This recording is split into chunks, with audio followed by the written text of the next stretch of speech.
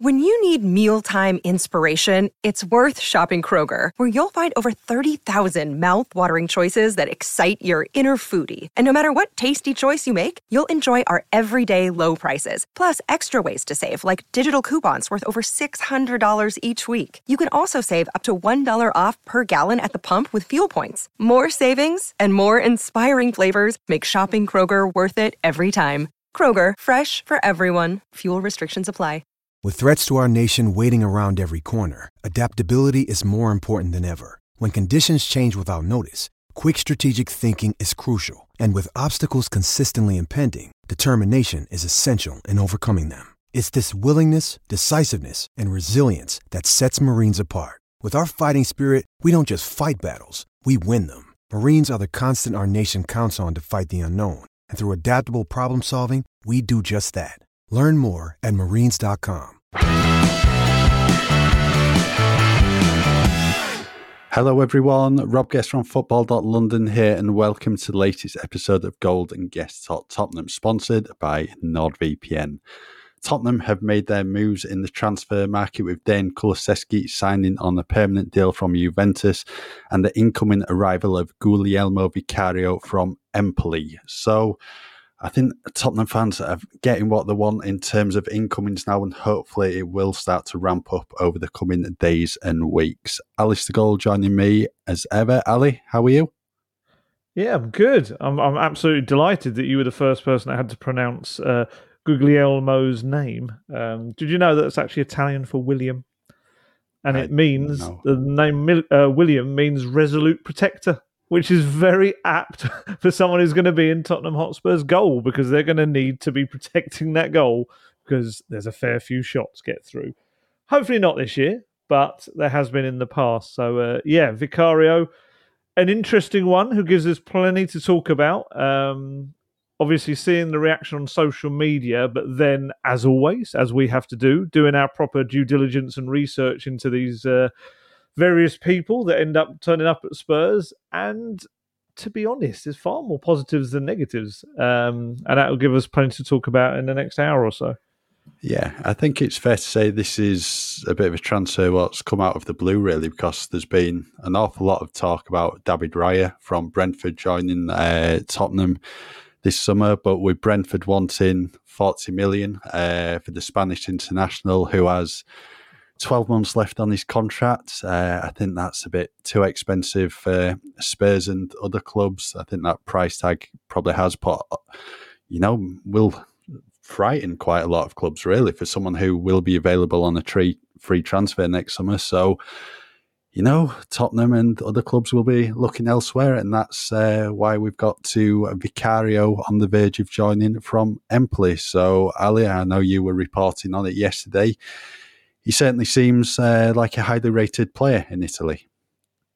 Yeah, this is one of these. I've seen some tweets that have kind of gone down a similar line in terms of not defending the transfer, but trying to explain something that maybe some of the fans are missing out. And I understand that there's always going to be this frustration of, you see a name linked. We know they really like David Raya, and we knew he was someone that fitted what Postecoglou wanted. But ultimately, the price wasn't right. And at the moment, other clubs aren't moving either. So it's not like it's just Spurs not paying the money or whatever. But what I think was really interesting, I saw this tweet pop up a few times in different iterations, was that people were saying, and I feel that this is quite right, that everyone's been calling for Spurs. Why isn't their recruitment better? Why don't you go for a Brighton model? Why don't you go for a Brentford model? Why don't you actually put some thought and research and look at the data and pick players that it doesn't have to be the most expensive person in the world, but unearth these people that are maybe just on the verge of being terrific players, sign them up and bring them in? And I get that. That's absolutely right. That's kind of what we all wanted. But then as soon as a scenario like this happens, where maybe a target who let's say he's the top target, David Raya. I'm sure Spurs will dispute this greatly when we get to it. But, he was the one who obviously was the ready-made replacement to come in because he's Premier League ready. So, on paper, makes the most sense. Come straight in, replace Hugo Lloris for the long term. If that, in any football club that's doing it the right way, if your top target is priced out and it's just not a value that you're willing to go near, you have a list of players that equally tick all the same boxes pretty much, and the data says is the right person, and the manager approves, you move on to the next one. And like a Brighton or a Brentford, you take these players that are on the cusp of becoming something special, and you get them, and then everyone else looks at you and goes, oh, why didn't we do that? What a great move, kind of thing. And the irony is that Spurs seem to actually be doing that, and everyone, or a fair few people are going, oh, classic Spurs wouldn't pay the money. It's like, yeah, a minute ago you were saying the recruitment needed to be better. Kind of, I get it. I get these people that are saying, well, wait a minute, there's a little bit of a kind of, you've got to have some balance there. And honestly, yeah, it came out a little bit left field for us. We knew that Raya was one. I knew that Marmadashvili was another one that they were looking at from Valencia. Very good young player, Georgi Marmadashvili. I think he's only 22. But clearly, their stats, and there's a Paratici element to this as well. From what I understand, he's someone that Paratici has liked for a while, and also the chief scout Leonardo Gabbanini. And from what I understand, Paratici, before he resigned in April, earlier this year, had made inquiries about the availability of Vicario and whether he would be available in the summer if Spurs were to move for him. So obviously this is something that has been there, bubbling away in the background. And they've obviously looked at it and looked at all the data and felt, you know what? When you look at the price, when you're looking at 40 million for David Raya, which is being asked, and then you're looking at Vicario, who was, I mean, roughly in pounds, you're looking at about 16.3 million. And I get, again, people are going to say that's the cheaper option because, yes, it absolutely is on paper. There's no getting away from that. But if you talk to anyone from Italy, and I do think we have this, and ourselves included in this, maybe I'm talk for myself, not for you, but there is a little bit of a snobbery about players we see more of compared to the ones we don't see as much of in other leagues. And I haven't seen too much of Vicario myself, so instantly the first thing I did was reach out to various people I know that cover the Italian game, and honestly, every single person came back saying, oh, you're getting a potential star here. Every person came back and said, this guy has been one of the best goalkeepers in Italy for the last 18 months to 2 years. Someone told me yesterday, one of the people that cover the Serie A said, actually, you could probably say last season he was the second best in Serie A behind Onana at Inter. And you could say that nationally, he was on the bench for Italy in the Nations League. You could argue he's second only to Donnarumma as well in that. I thought this was very, very high praise. And obviously, we've seen various Italian former goalkeepers and current goalkeepers all raving about him as well. And the thing with him as well is that there's a lot of sides to him. I don't think it's even. I mean, he's a great shot stopper. From what I'm told, to do with his feet has improved a lot. He's worked a lot on his use of the ball at his feet in the last 2 years or so. From what I'm told, Empoli are a side where maybe that's not as required, but it's still something he's worked on, and they feel that he's only, 26? I think he's 27 a few months' time. He's got such a high ceiling on him, and that's the big thing honestly, people are raving about him. And he's a quite interesting character as well. He's, I think he's taken a Ukrainian family in to live with him. I'd read as well during everything that's happened there. He's actually got a family living with him that have been kind of displaced, as it were. Yeah, he seems like a general all-round good guy as well. And look, I know I don't want that. So aggregator putting out, Alistair Gold says he's a good guy, and then everyone else goes, "Oh yeah, we should definitely sign him because he's a good guy." But yeah, it makes sense. It does make sense on a lot of levels. And like I say, it's clearly something that's been in the works for a little while. The key is that it's not another Galini, of course. I wouldn't say, if I'm being honest, the word about Galini was as rave reviews as we're hearing about Vicario. Certainly, Paratici and Nuno were big Galini fans and were very clear behind the scenes. I think that he was going to become the new number one, and Hugo's time was marked, but that wasn't the case. He's kind of dropped off the map a bit, Galini. Is it Napoli on their bench, pretty much, isn't he? That's yeah. I think he's like second or third choice at Napoli now, but obviously they won the Scudetto, so not a bad move really for him. Are you saying he's another player that's left Spurs and gone and won a title? Yes, he is. Fantastic. But yeah, no, I'm kind of quite pleased about this signing. The more and more I look into it, I mean, this isn't just Spurs have plucked up this random cheap person. Inter, the word very much from those in the know in Italy that Inter, if they were to sell Onana this summer, were going to bring in Vicario. That was the plan. And I think that's why Spurs have kind of accelerated this move, just in case that happened.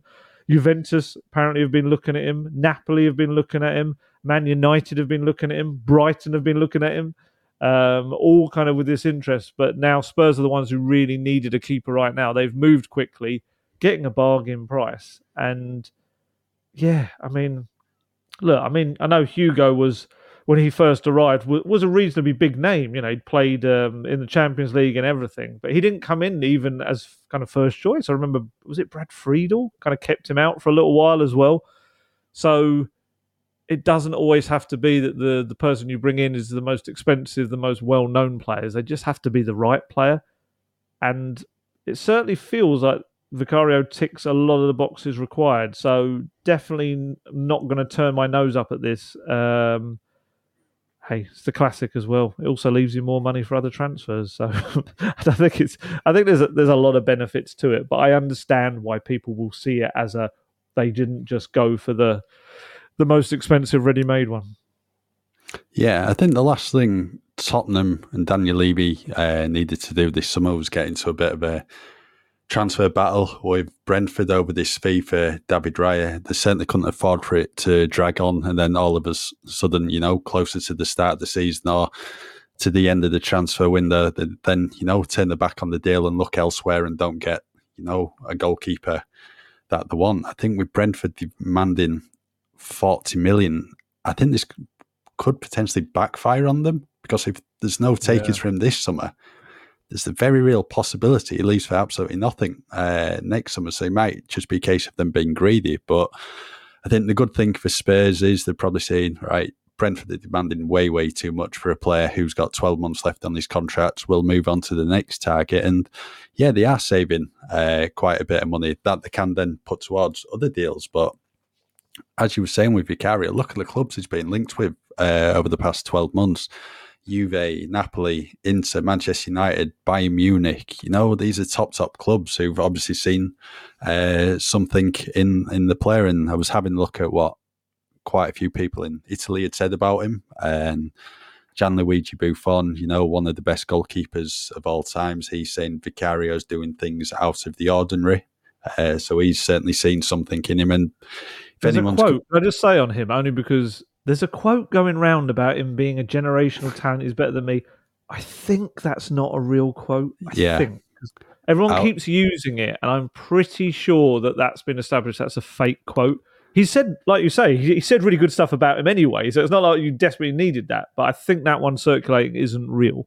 Yeah, I had a look for that quote yesterday, and I think I saw someone on Twitter actually, tweet out and then put on I've made this quote up or something. Brilliant. Yeah. Thanks, Twitter. Another wonderful moment. But obviously Buffon was one of the greatest goalkeepers of all time. He's gone to know who is a good keeper and who isn't. So, I mean, that's great to see that he rates him extremely highly. Some might actually be familiar with Vicario anyway, because back in February he made this extraordinary triple save in a game away at Roma that was doing the rounds on social media. If you've not already seen it, do have a look. It's incredible. I would say the first save is questionable. He probably not helped himself in terms of palming it out into a dangerous area. Yeah.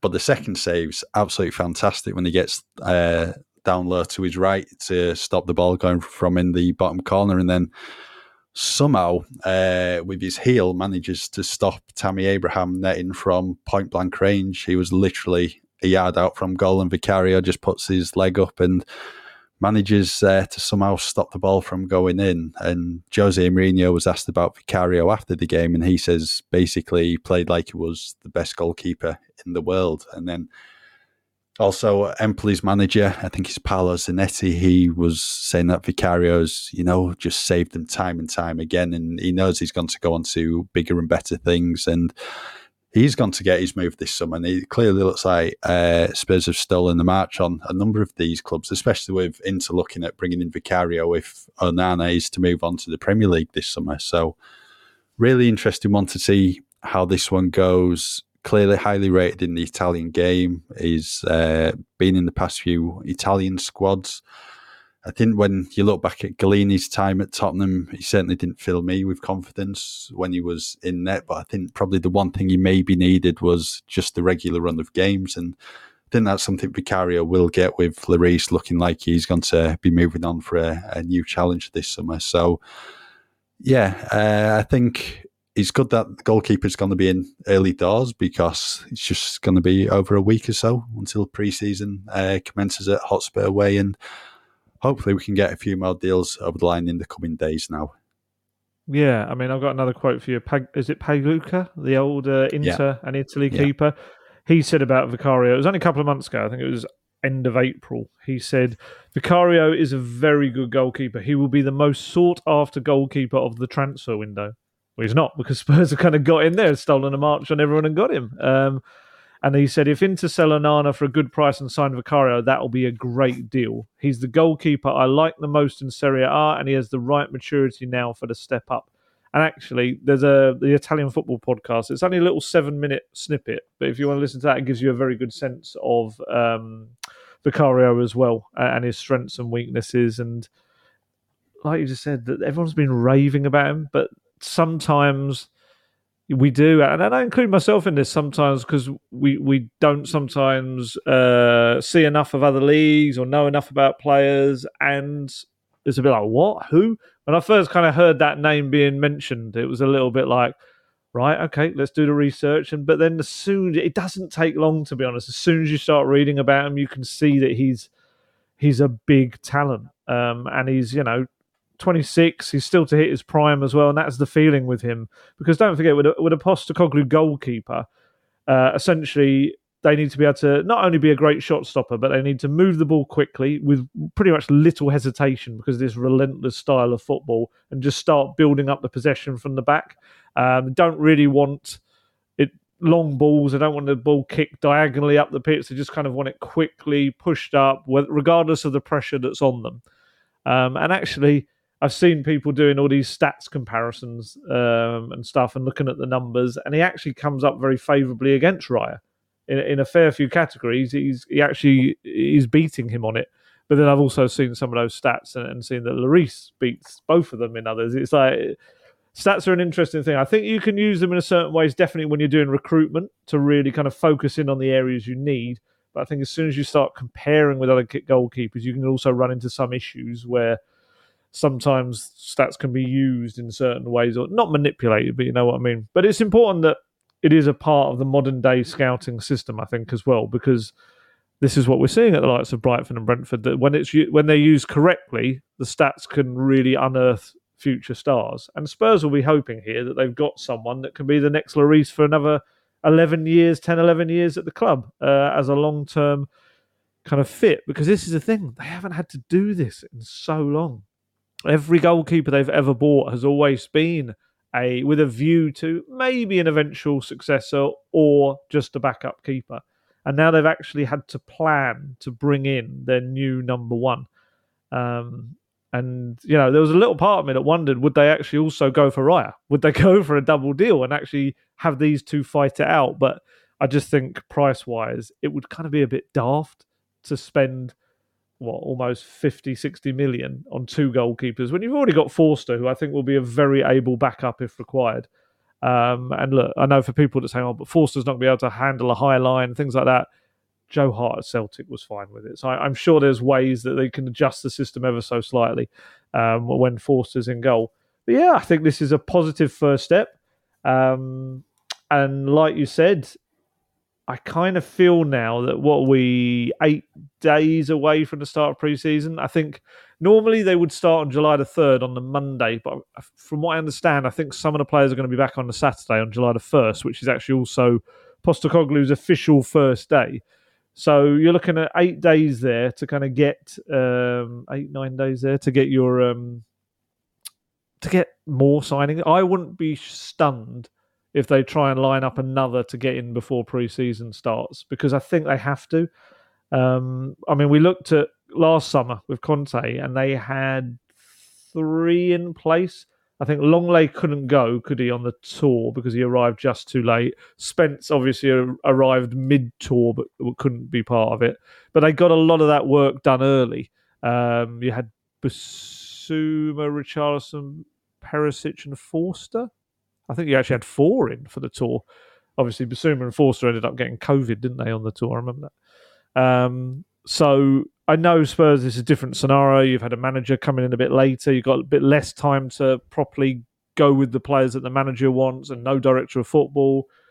But I think now they're at a stage where, like I say, you've got the data, you've got the recruitment plan ready, you've got the lists, start pushing on now. And I do wonder whether you see 2 or 3 ready, if not more, to maybe for the first week or 2 of pre-season before they head off on the tour.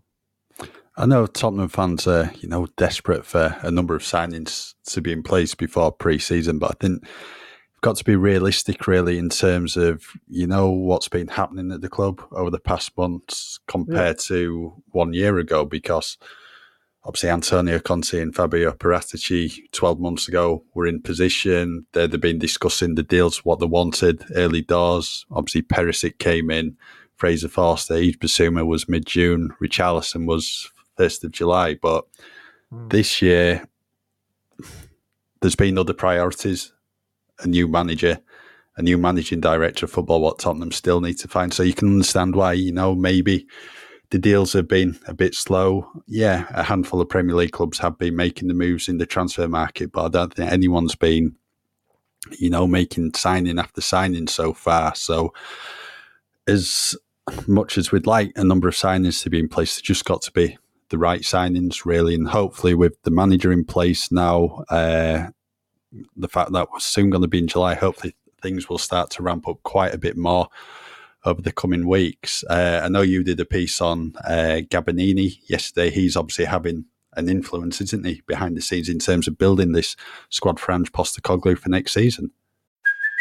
Hey, it's Kaylee Cuoco for Priceline. Ready to go to your happy place for a happy price? Well, why didn't you say so? Just download the Priceline app right now and save up to 60% on hotels. So whether it's Cousin Kevin's Kazoo Concert in Kansas City, go Kevin, or Becky's Bachelorette Bash in Bermuda, you never have to miss a trip ever again. So download the Priceline app today. Your savings are waiting.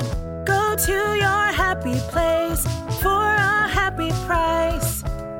Go to your happy price, Priceline. Well, exactly, because there's kind of a bit of a vacuum, obviously, within Spurs at the moment. Not like the cleaning ladies going around with one, but an actual kind of a power vacuum in a way because of Paratici's departure or official resignation in April. And obviously it just leaves this little recruitment gap in the middle. And it feels like Leonardo Gabbanini has, in a way, tried to bridge that gap a little bit, certainly in the temporary, in the meantime. Because, if you're not aware who Leonardo Gabbanini is, he's a 43-year-old brought in by Paratici. He's the Spurs chief scout. And essentially with the aim to find the best buyers at that point for Antonio Conte's very set system, as well as also working to bring in people for the academy. And less than a year later, obviously, he's the only Italian left out of that little crop. He's now got to find very different players for Ange Postecoglou.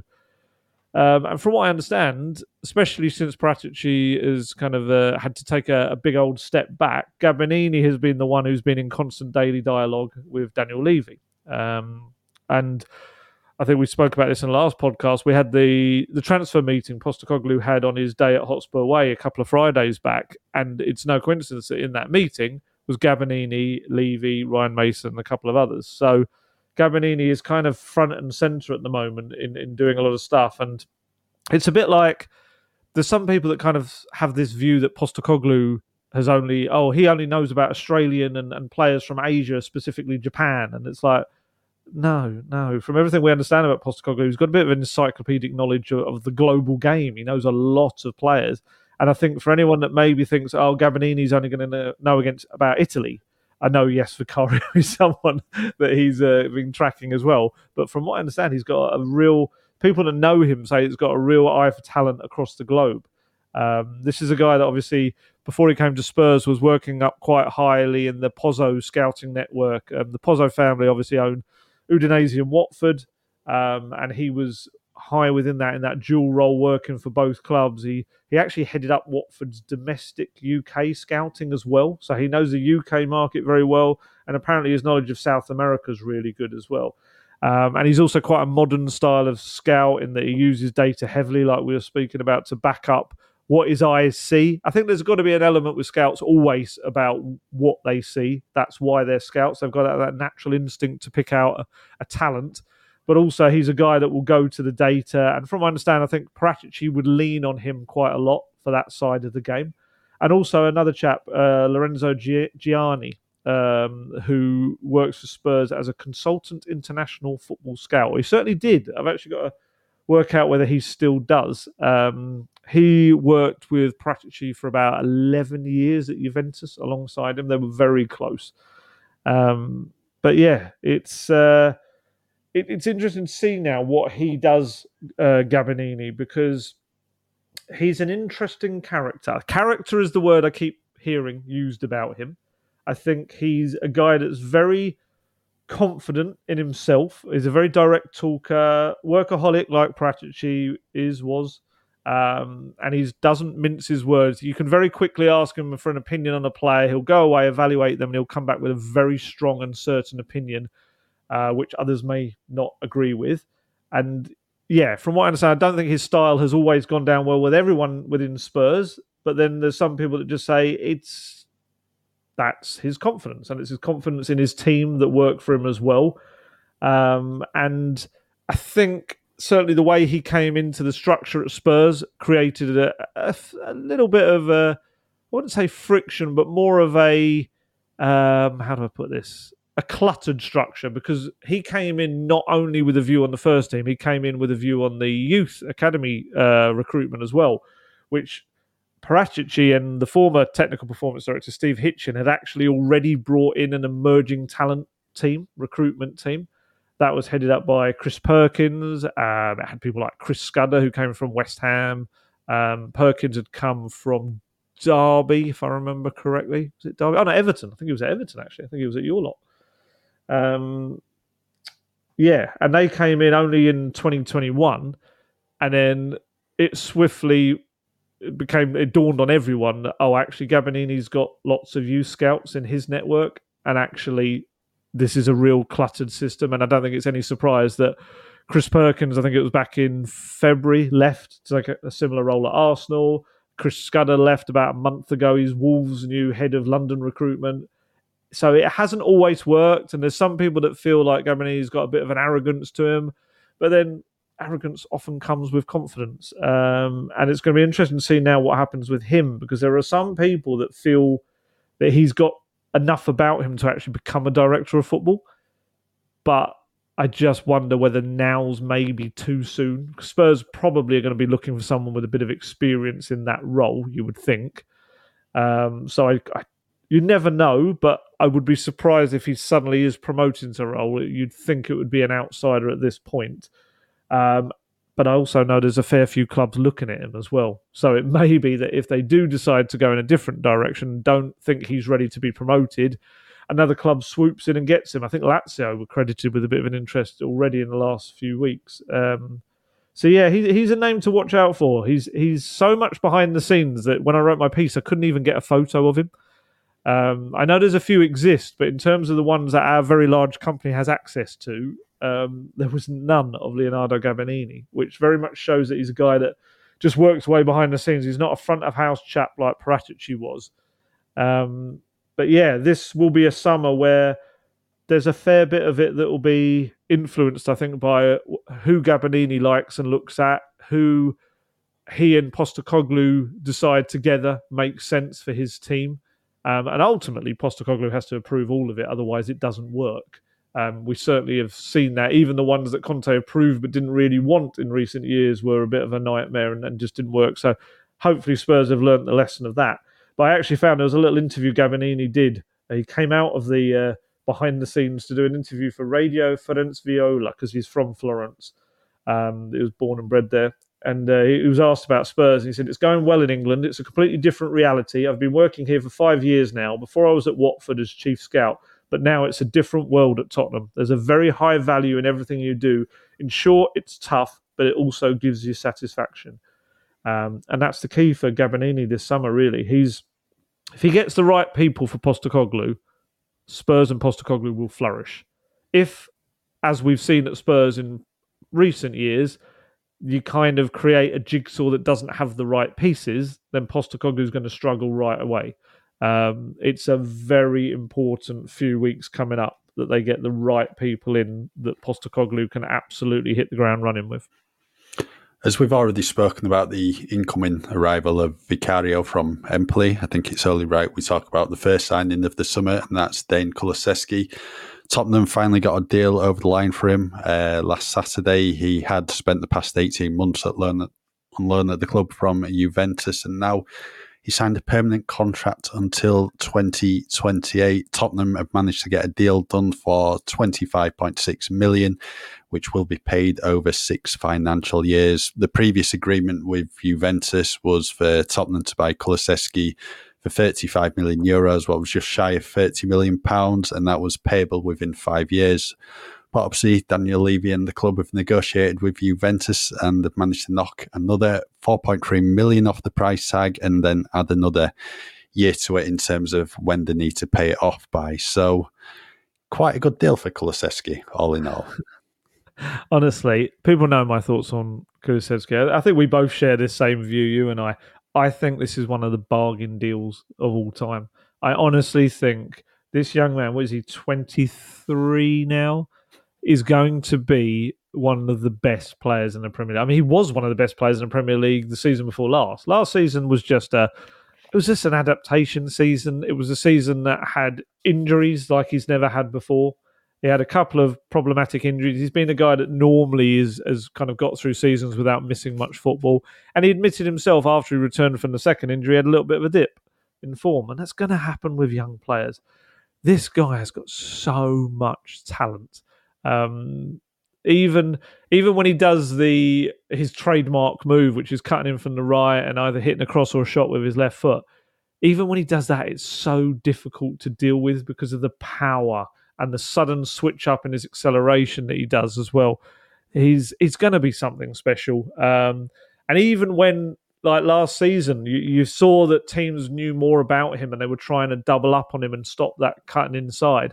All that's going to do, because he's a clever guy, is going to force him to adapt and go down the line more. And also, subsequently, it creates space for the other two attackers in the front three as well. So it's Postecoglou is going to love him. Postecoglou signed off this transfer.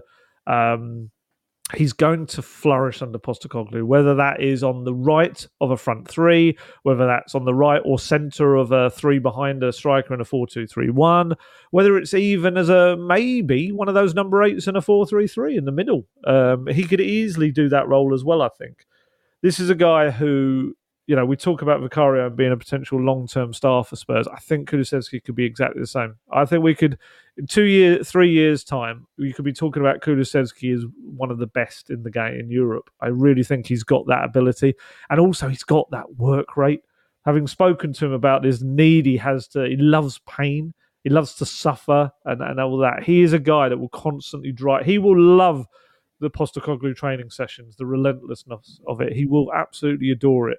The only thing I was quite surprised to a degree, was I saw the quotes that came out when he was on international duty saying he was a bit disappointed with the way it was handled and all of that. I mean, if I'm going to look at both sides, yes, I think from his side, I can understand if you're not entirely sure what your future holds, then you might be a little bit worried because obviously you've got to sort out your long-term plans, your house, little things that maybe we don't take into account of. But the strange thing was that the sense we got from the club was always that they were going to sign him. Regardless of any noise that was coming from Italy about he was going to return and all this, it was made very clear from everyone pretty much you'd speak to within the club that no, Decky's sticking around. He's going to be a Tottenham player. And And, we've said this before, you could see it. They were using him to promote the match in Thailand next month after his loan ended. He was one of the first 5 quick tabs to buy the shirt for next season. There was never really a thinking that he wasn't going to be there, which is a shame that this wasn't communicated clearly enough to the player for him to say that. Because for him to say, he was disappointed with the way it was handled, his loan actually had ended. There wasn't this kind of long delay almost that it seemed to be painted out as. His loan still hasn't ended technically. It's 30th of June, I think it is.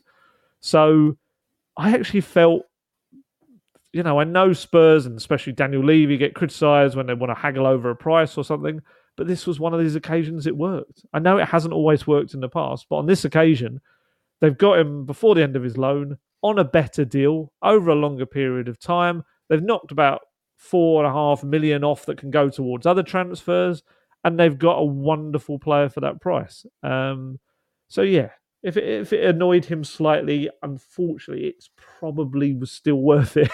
not to say that Decky's feelings, are the lowest priority for anyone, but I think he's got what he wanted. He wanted to stay. Postecoglou wanted him to stay. Spurs wanted him to stay, and ultimately, everyone's got what they wanted. And hopefully the future is very, very bright for him, because I do think he's only going to get better. And it was a great learning experience for him last season as well. I thought we'd be talking about this permanent transfer 12 months ago, because obviously Tottenham did have that option in the deal. Maybe that's what he's annoyed about. Yeah, and would have saved a bit of money. Then as well was probably about €5 million difference between the two, but obviously they always had the option in the contract for this summer to sign him, and they've had 18 months to make a decision over him. So it doesn't matter exactly when, as long as they make the right decision. And I think they have. I should stress, technically, they'd have paid about 8 million for the 18 months of loan as well. Yeah, so I just think it's an absolute no-brainer. I know he didn't have the best of seasons last year, but you could sell him for a hell of a lot more than 25 million already. So yeah, really good summer, really good signing. I think he'll be intent on putting things right after last season. I think he can really flourish under Postecoglou. I'd like to see him play as a number 8 in the midfield, because he looked so much better when he went into the central areas in the last 2 games of the season. He does have that experience before. He's played in the role when coming through Atalanta's system. So it's his favourite role. Yeah, so it's something he clearly knows about playing in that role, and he prefers playing there. So hopefully, with Tottenham, hopefully they'll be on song on the Postecoglou, and Kulusevski will be playing a major role next season. Right, as we're now halfway through the pod, Ali, do you want to let everyone know about the benefits of using NordVPN? Yeah, of course. If you're not aware by now, the Golden Guest Talk Tottenham podcast is sponsored by NordVPN, and you can use the service in a host of different ways to enhance your internet experience.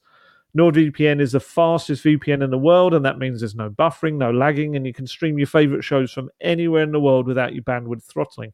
Something that I've done many, many times over the years. Way before Nord came on as a sponsor of our show, I was using them for going on holiday, when I was working abroad as well, just to be able to not only access things that I should be able to access anyway because I pay for those subscription services back at home, but also for the safety and security that Nord brings you when you want to use it when you're connecting to a public Wi-Fi and things like that. And not only that, but the outlay on a NordVPN subscription ends up being cheaper for you in the long run, because you can purchase streaming services or bookings from other countries at a much cheaper rate. So, for example, you could book flights from another country, and that can be cheaper too. So it means you're paying out for Nord, but you're actually saving money overall. There's a whole host of other benefits from signing up to NordVPN, so why not give it a go? You can grab your exclusive NordVPN deal by going to nordvpn.com/goldguest to get a huge discount off your NordVPN plan, plus 4 additional months for free.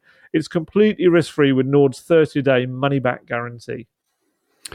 As we're now just over a week away from pre-season, Ange Postecoglou is going to have the chance to look through a number of the players. He's going to have quite a lot of players back at Hotspur Way, as there was 11 away on loan last season.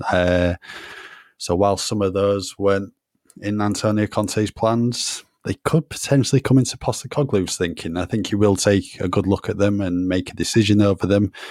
And that's what we're going to do now. 11 loan players, we're going to give our verdicts on all 11 and whether they can play a part for Tottenham next season. So, Ali, we'll start with you. Destiny Udogie. Pretty simple, really, decision. No, we don't want him. Yeah, no, he's no. Oh, I'm already doing the Postecoglou. Yeah, no. He hopefully, again, from people in Italy, they think he's going to make a very quick impact on the Premier League. Very talented young player.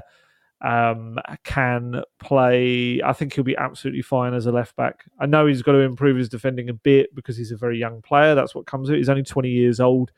But I think Postecoglou will love him. And yeah, we'll finally get to see him kind of link up with everyone. He will arrive a little bit later, I think, because obviously under-21 championships going on at the moment, the European ones. And I think group stages go on to the end of June. And if he were to get to the final, same with Oliver Skipp in England, then I think that's July the 8th. So he would return very close to the tour if he'd still have to cut his rest time short for that. But we will see him, and I think, I'm really interested to see how he fits into Premier League football, but he seems to be a strong lad, so physically I don't think it should be an issue for him. Yeah, Tottenham fans have been desperate to see him now for going on 12 months because he's so highly rated in Italy.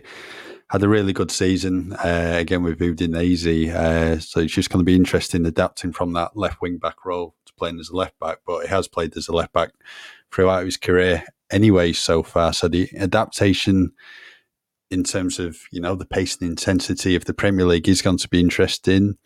For me, might not be a starter straight away, but I'm sure we'll see plenty of him next season, and I think he's got all the tools in his locker to flourish under Postecoglou. So I think a very easy decision. The next player we're going to discuss is Tanguy Ndombele. I don't need to ask you about this, Ali, because I'm sure you'll say 5-year contract and starting role in the team. Is that the case? No. Of course, I'd love to see him still work out at Spurs. Of course I was. Everyone knows.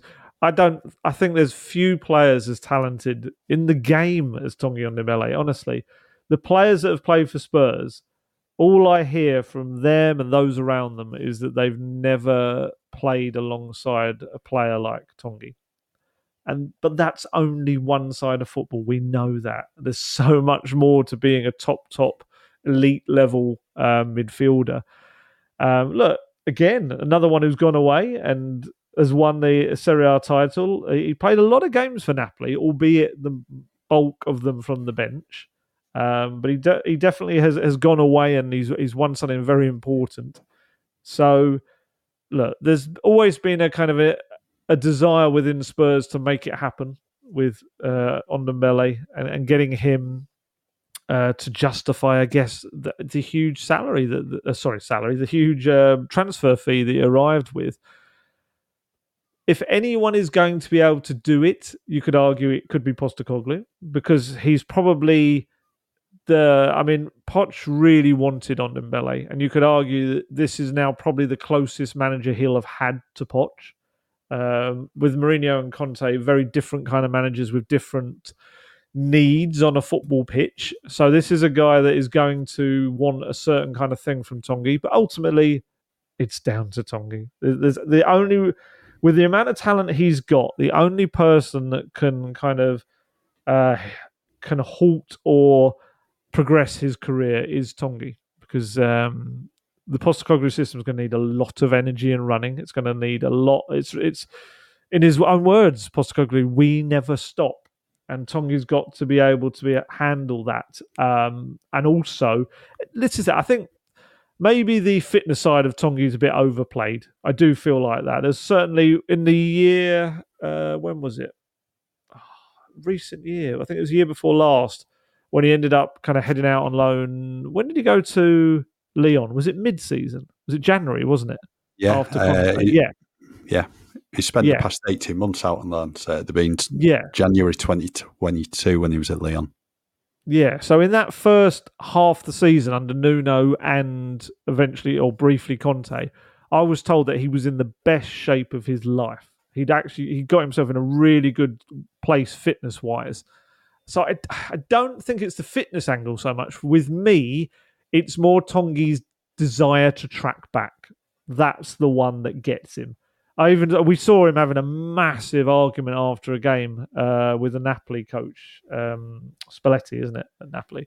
We had a massive go at him, and apparently it was because he didn't track back for one of the opposition's attack towards the end of the game.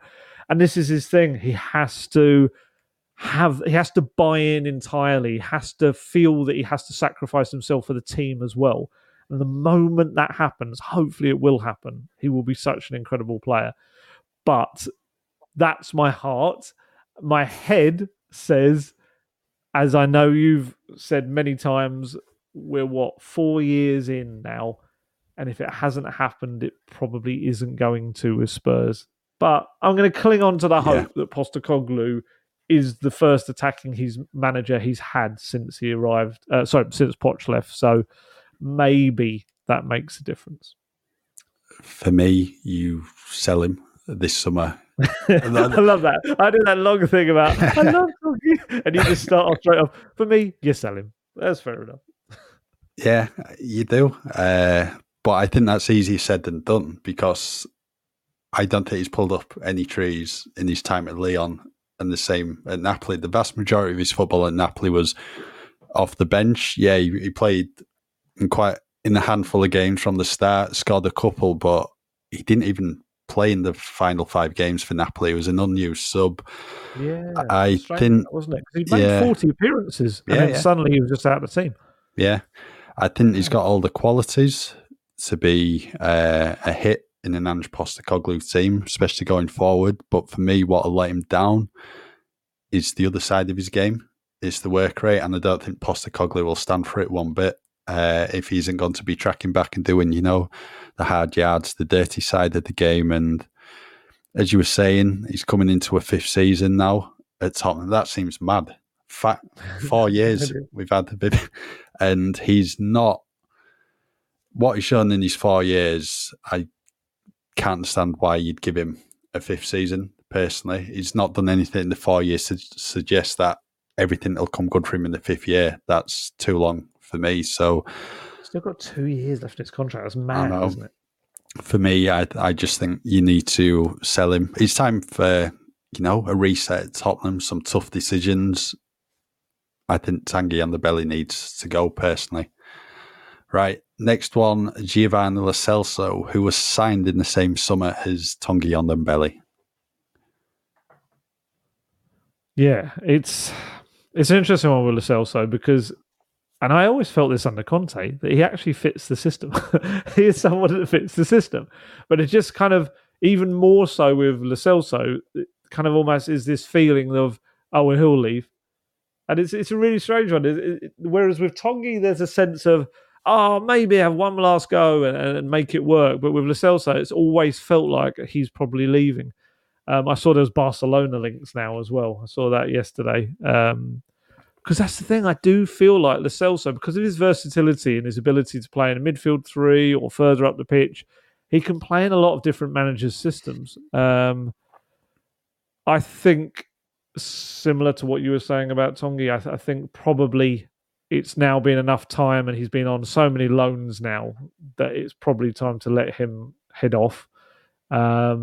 Yeah, it's interesting because obviously when you're saying about Tanguy, just sell him, unfortunately that has been Spurs' biggest problem, is actually finding those people that want to buy these players, which again is a damning indictment of the recruitment in the first place, and the drop-off in the players, which makes it difficult to sell them. With Tanguy, from what I understand, certainly speaking to people a couple of days ago on this, was that there was some interest from Napoli about making it permanent, but for nowhere near the kind of figure that Spurs would probably look for. And also in Turkey as well, there was interest in him. With Lo Celso, you're looking at probably, it sounds weird to say, but better interest, as in interest that probably there's a little bit more money that can be put behind. We know Villa and Unai Emery been looking at him. Villarreal, I think, would like to keep him. Now we're hearing about Barcelona, although I saw the Barcelona reports were very much caveated with they've got no money, it would have to be a loan. Which is like, oh yeah, Spurs will love that. So we'll see what happens with him, but unless there's a surprising turn of events, you think he's one where they can bring in some money and put it towards new signings? In theory, they shouldn't really have a problem selling Lo Celso, you'd think, because Argentina international, he's done really well in Spain. I think that's what's probably most frustrating about it. He's a really good player in Spain. It suits him, and I don't think the Premier League probably suits him, really. So, there's been talk of Aston Villa, Barcelona. I think he's another one who you sell. I mean, look at it from the player's perspective. Will he want to stick about at Tottenham? He's not played for him for the past 18 months. Maybe he thinks, time for a fresh challenge. I think it's just one of these where it's best for both parties to go their separate ways this summer. Next one, another player who has spent the past year in Spain, and that is Sergio Reguilon. Yeah, he's an interesting one because I see a lot of people calling for him and saying, "Well, why not? Like, he fits. He's a left back. He proved that he couldn't really be a wing back. He actually is a more natural fit for a left back." Again, though, I think with Reguilon, I know he had a nightmare season, and there was a lot of extenuating factors to it. He arrived with an injury that just would not clear up in the first place, and then he had a horrible kind of stomach issue that had to go to hospital about. It was so bad. That was kind of turn of the year. So it was a weird loan for him. He never really got to make an impression. I think he only started his first La Liga game towards the end of the season in the final kind of few weeks. But I do think with him, despite all of that, he's probably retained a fair whack of his value. I think, again, that he's one, if you're looking to build, and let's say you look at your left backs and you've got Udogie coming in, you've got Ben Davies as the kind of reliable, experienced option there. You've also got Ryan Sessegnon, who is set to be fit for pre-season and needing to prove himself. You don't really need another left back in that scenario. You've also got technically even Perisic, who I think presume will leave as well this summer. I think for Reguilon at this point, you probably take what you can get for him. And again, he's another one who may just end up going back to Spain. Yeah, this one might be a bit tricky for Tottenham in terms of, selling him if that's what they're going to do this summer, just because of how last season went for him. It was a nightmare loan spell, let's be honest. Yeah. It was only really the final few weeks where he got a decent amount of minutes under his belt. But if you're looking at Destiny Udogie as being the future at left back, you've got Ben Davies, there's Sessegnon as well, who I personally would part with this summer. I'd probably would look at selling Reguilon as well. But I think he's one of these Postecoglou might want to have a look at first. Because, he's a left back. He struggled as a left wing back. What we saw from him when he first joined the club, when he was operating as a left back, that he would get forward and, putting some really good crosses that likes of Gareth Bale and Harry Kane finished off. So I think it's one we'll have to wait and see, but I'd probably, side with a move for Reguilon this summer. Next player then, Ali, Harry Winks. Yeah, he's had another interesting season. His whole first half of the season was wiped out by an ankle injury. He's had ankle problems over the years, but this one really kind of caused him to struggle in the first half of the season. And he, in Sampdoria, there was a big we've made a mistake. He's never going to play and everything. And he ended up having surgery about halfway through the season. And he came back and was almost played every single minute for Sampdoria in the second half of the season. It was a big reason why they still had a chance somehow of staying up towards the end. They ultimately didn't, but his displays really gave them a little bit of hope in the middle, and he played very well. And there's a lot of I think he can depart that club with his head held high, and it didn't look that way earlier in the loan. It looked like he was going to be a bit of a disaster for them. But I think he formed quite a bond with the fans as well in the second half of that season as a kind of a guy that was giving everything, and he fit very nicely into that style of football as well. there's so many of these lone players, and Winks, I think, is another one where you could say, do you know what? He could operate quite well in the Postecoglou system. He could be the guy that sits just in front of the back four, the pivot midfielder, number 6, and just collects the ball, sprays it out quickly to the other players, because he is good on the ball. But I just, again, like you said about a couple of the others, I just feel like maybe it's a natural time for his time at Spurs to end. And also, he's only got a year left on his contract. And I think you're at this stage now, if you're not going to renew the contract, it's time to sell. And I think that will be the case with Winks. And I think that second half of the season has probably helped Spurs as well, because I think there'll be a few clubs in Italy and probably Spain as well, because he's got a bit of Spanish heritage, hasn't he? So I think there'll be a few that will look at that. And I'd also think there'll be a few in the Premier League will also look at him and think, do you know what? I think he could do very well in our midfield. It's kind of been written off a bit by Spurs fans because obviously recent seasons didn't go too well for him. But I do think this is an England international. There's a guy in there that's going to do a very good job for a team. And hopefully Spurs will get a little bit of money for him to put elsewhere. I agree with you in terms of I think he could be a player who fits Postecoglou's system because he's good on the ball. But my issue is then surely Bissouma would be the one starting in the holding role in front of the back four. So if Winks was to stay, then he's just going to be low down the pecking order again. And I think what he needs is regular first team football, because other than the second half of last season, he's not had that in the seasons before under Jose Mourinho, Nuno Espirito Santo, Antonio Conte as well. So I think he just needs to move to get his career back on track. I don't think he will be short of options. Like you said, I think there'll be interest from Italy, Spain, a number of clubs in England. I think there's a good player there. Obviously, Gareth Southgate obviously sees something in him because he's played for England quite a few times. Yeah, I think it's just time to move on, especially with the contract status as well. 1 year left. Tottenham need to move him on, and hopefully he does get the move that can help resurrect his career, because it's not gone the right way over the past 2 or 3 years. Next one, Brian Gill. I'd say he's got a chance. I think he fits what Postecoglou wants. We're going to say that, I think, about every single loan player. But with Brian Hill, he's got that creativity. He's very comfortable on the ball. He's also incredibly fit. Last season, he was one of the fittest on the South Korea tour. You could see him when they were doing those pitch-long runs, pretty much always at the front, even right near the end when various ones of them were throwing up at the side of the pitch or collapsing. So he's got that. The question mark always about him is going to be the physical stature. But obviously, we've seen other players in the Premier League, and certainly Bernardo Silva, who Conte compared him to, is someone that shows that you don't need that as long as your core is strong and you're not going to get knocked off the ball. And I think he's another one that you would think that the club would hope Postecoglou can give an opportunity to and try. And maybe, I guess Postecoglou will know within the first few weeks of pre-season what he can get out of Brian Hill.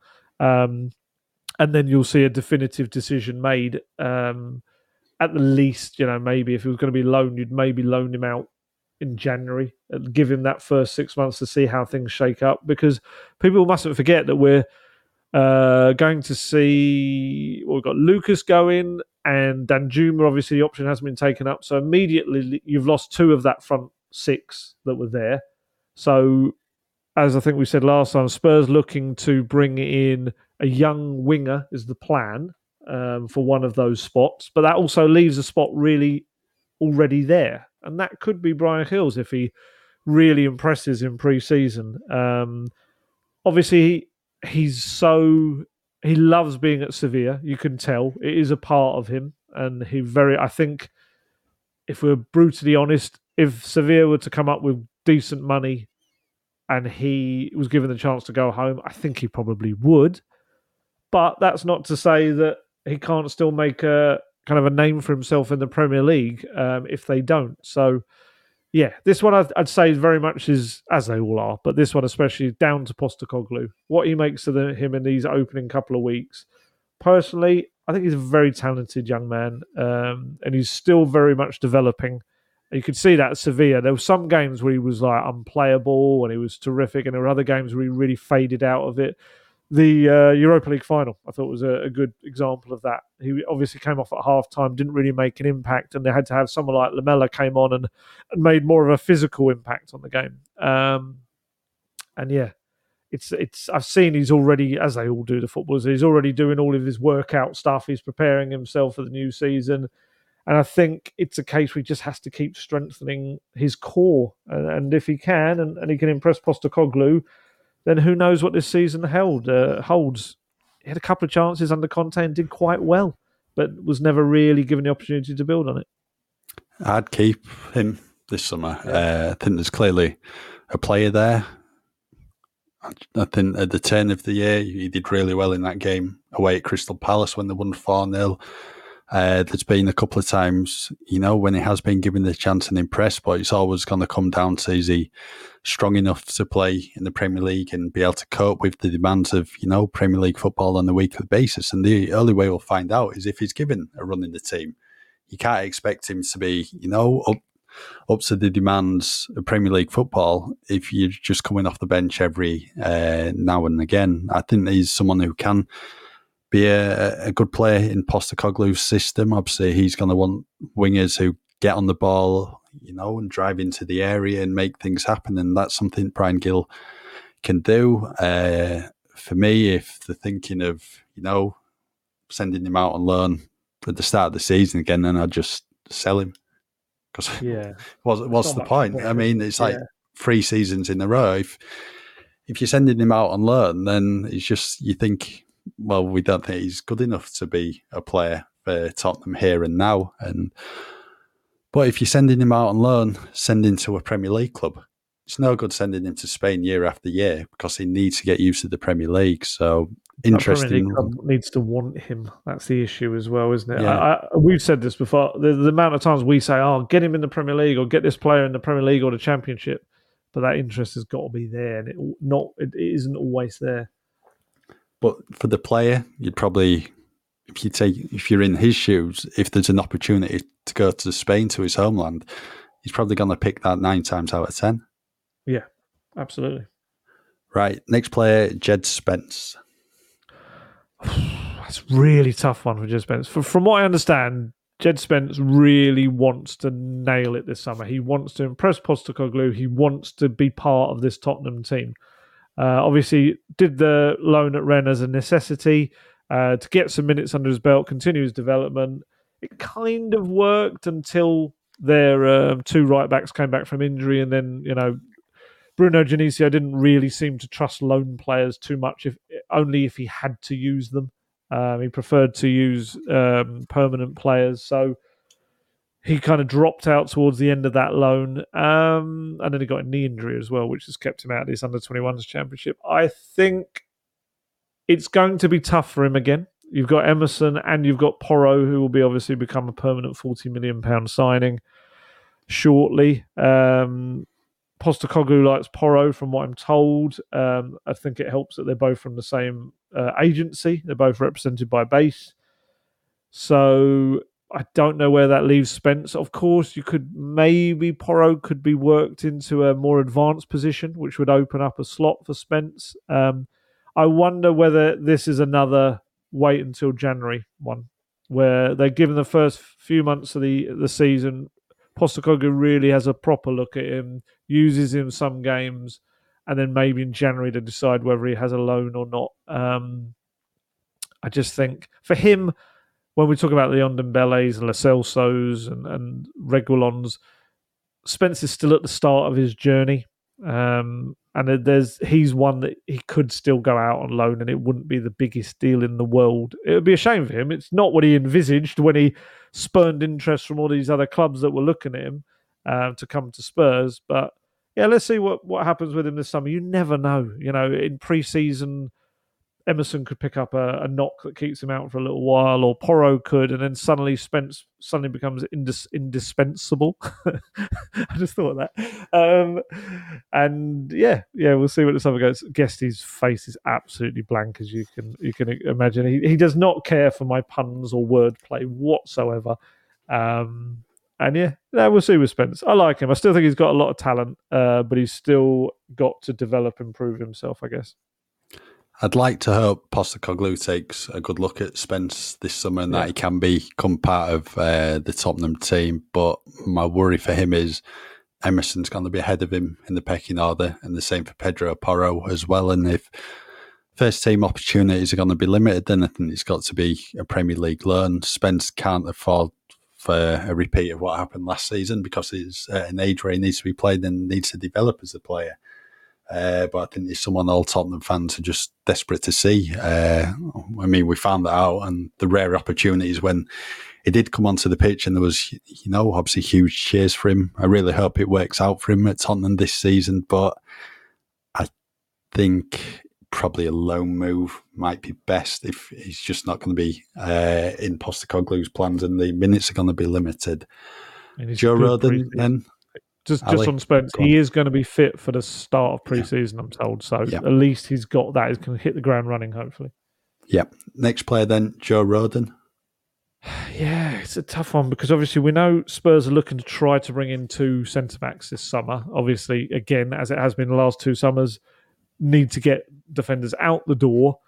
And you just kind of feel like Joe Rodon will be one of those, more so for his own sake more than anything. It may well be that Postecoglou takes a look at him. He'll be one of the later arrivals because he's been on international duty. He may take a look at him and think, do you know what? Actually, he's quite brave in the way he plays. He could fit my system quite well. He could do what he did with Carter Vickers at Celtic, and he could do similar.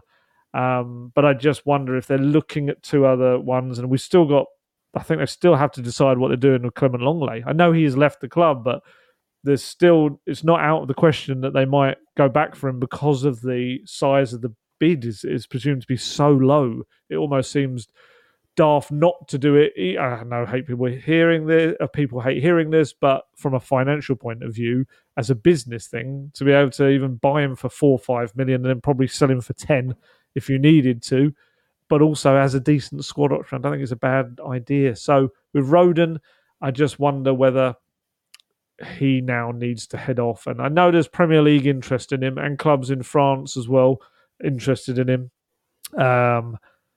I think Spurs probably can get a decent value for him.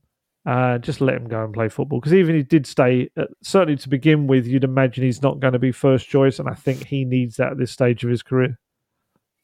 Yeah, I'd like to see him given a chance at Tottenham because I don't think he's had that during his time. I think when Jose Mourinho were manager, he had 4 games towards the end of Mourinho's reign, did well, and then just found himself out of the team when Ryan Mason was appointed interim head coach.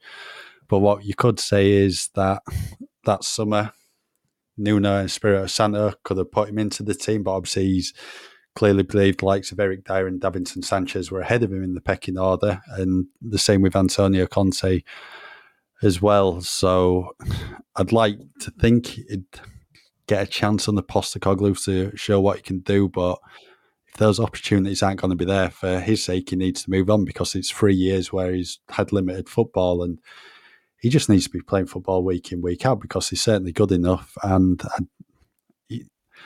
there'll be a number of clubs after him. If he is to be given the green light to move on, they'll certainly be interested there because he's a good player. Right, we'll group the last 3 together as the way EFL learns. Ali, Troy Parrott, Dane Scarlett and Harvey White. Right, so start with Harvey White. I think Harvey White, it's probably time for him to go off on his career now and try and get regular football somewhere. I think he's a talented player, but I think he's getting towards that age now. What is he, 21, 22? I think he is. He needs to, he's probably unlikely at this point to break into the Spurs midfield. Unless there's an amazing thing happens in pre-season, Postecoglou just picks him as the one. But I would say when you've got Pape Matar, probably he's going to be the young prospect, I think, that you're going to see. And maybe even Alfie Devine. So I think Harvey White, probably it's time for him to go off there. And I think there'll be a lot of interest in him. He's a very good young player. I think it'll be probably time for him to build his career. I think with Dane and Troy, it's probably... You would think that both might get the chance to go on the tour to Australia and Asia and get to... The key for both of them is to show that they can score goals. I know that sounds very simple for a striker, but for both of them, they got a lot of football last season. Troy even more so, although he had an injury halfway. Dane, a lot of football in the first half of the season. Danny Cowley and then John Mousinho at Portsmouth didn't give him much for the second half. But the key thing with both of them was the lack of goals. Troy got 4 across the season. I think Dane ended up... Sorry, Troy, if people weren't aware, was at Preston in the Championship. Dane, who was at Portsmouth in League One, ended up with 6 goals. And for players who really are thinking of trying to burst on the scene as strikers, of course, they need to score more goals. And they'll know that as well.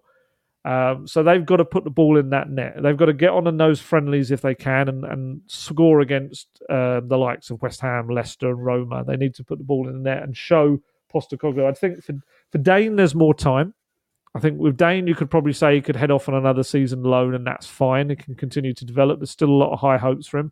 With Troy, I think he's coming to that point now where he kind of has to make a decision as much as the club does of whether he continues on the Spurs journey or whether he heads off. Because obviously he could rightly point to Harry Kane and say, well, Harry Kane had a load of loan moves and then suddenly it clicked for him. He got his chance and he scored a lot of goals. Because with Harry Kane, he didn't score a lot of goals on his loans. If anything, he was more suited to Premier League football and Spurs. Or it could have just coincided with a real development spurt for him. And maybe that will happen for Troy. I like both of them. I do think both of them could be very good strikers, but they just need to continue to develop. And yeah, Postecoglou, you'd think, will look at both of them and maybe one of them sticks around for the first 6 months of the season, then gets a January loan, and the other heads off. And we'll see in what kind of sense that is. For me, Harvey White, sell him this summer, last year of his contract. He's got a number of players ahead of him in the pecking order at Tottenham. He's just never going to get a look in. So you sell him. Dane Scarlett, I'd probably say another loan spell in League One. Difficult ones. You never know how things are going to happen. You maybe think you're picking the right club and then the minutes sort of dry up. He started well at Portsmouth.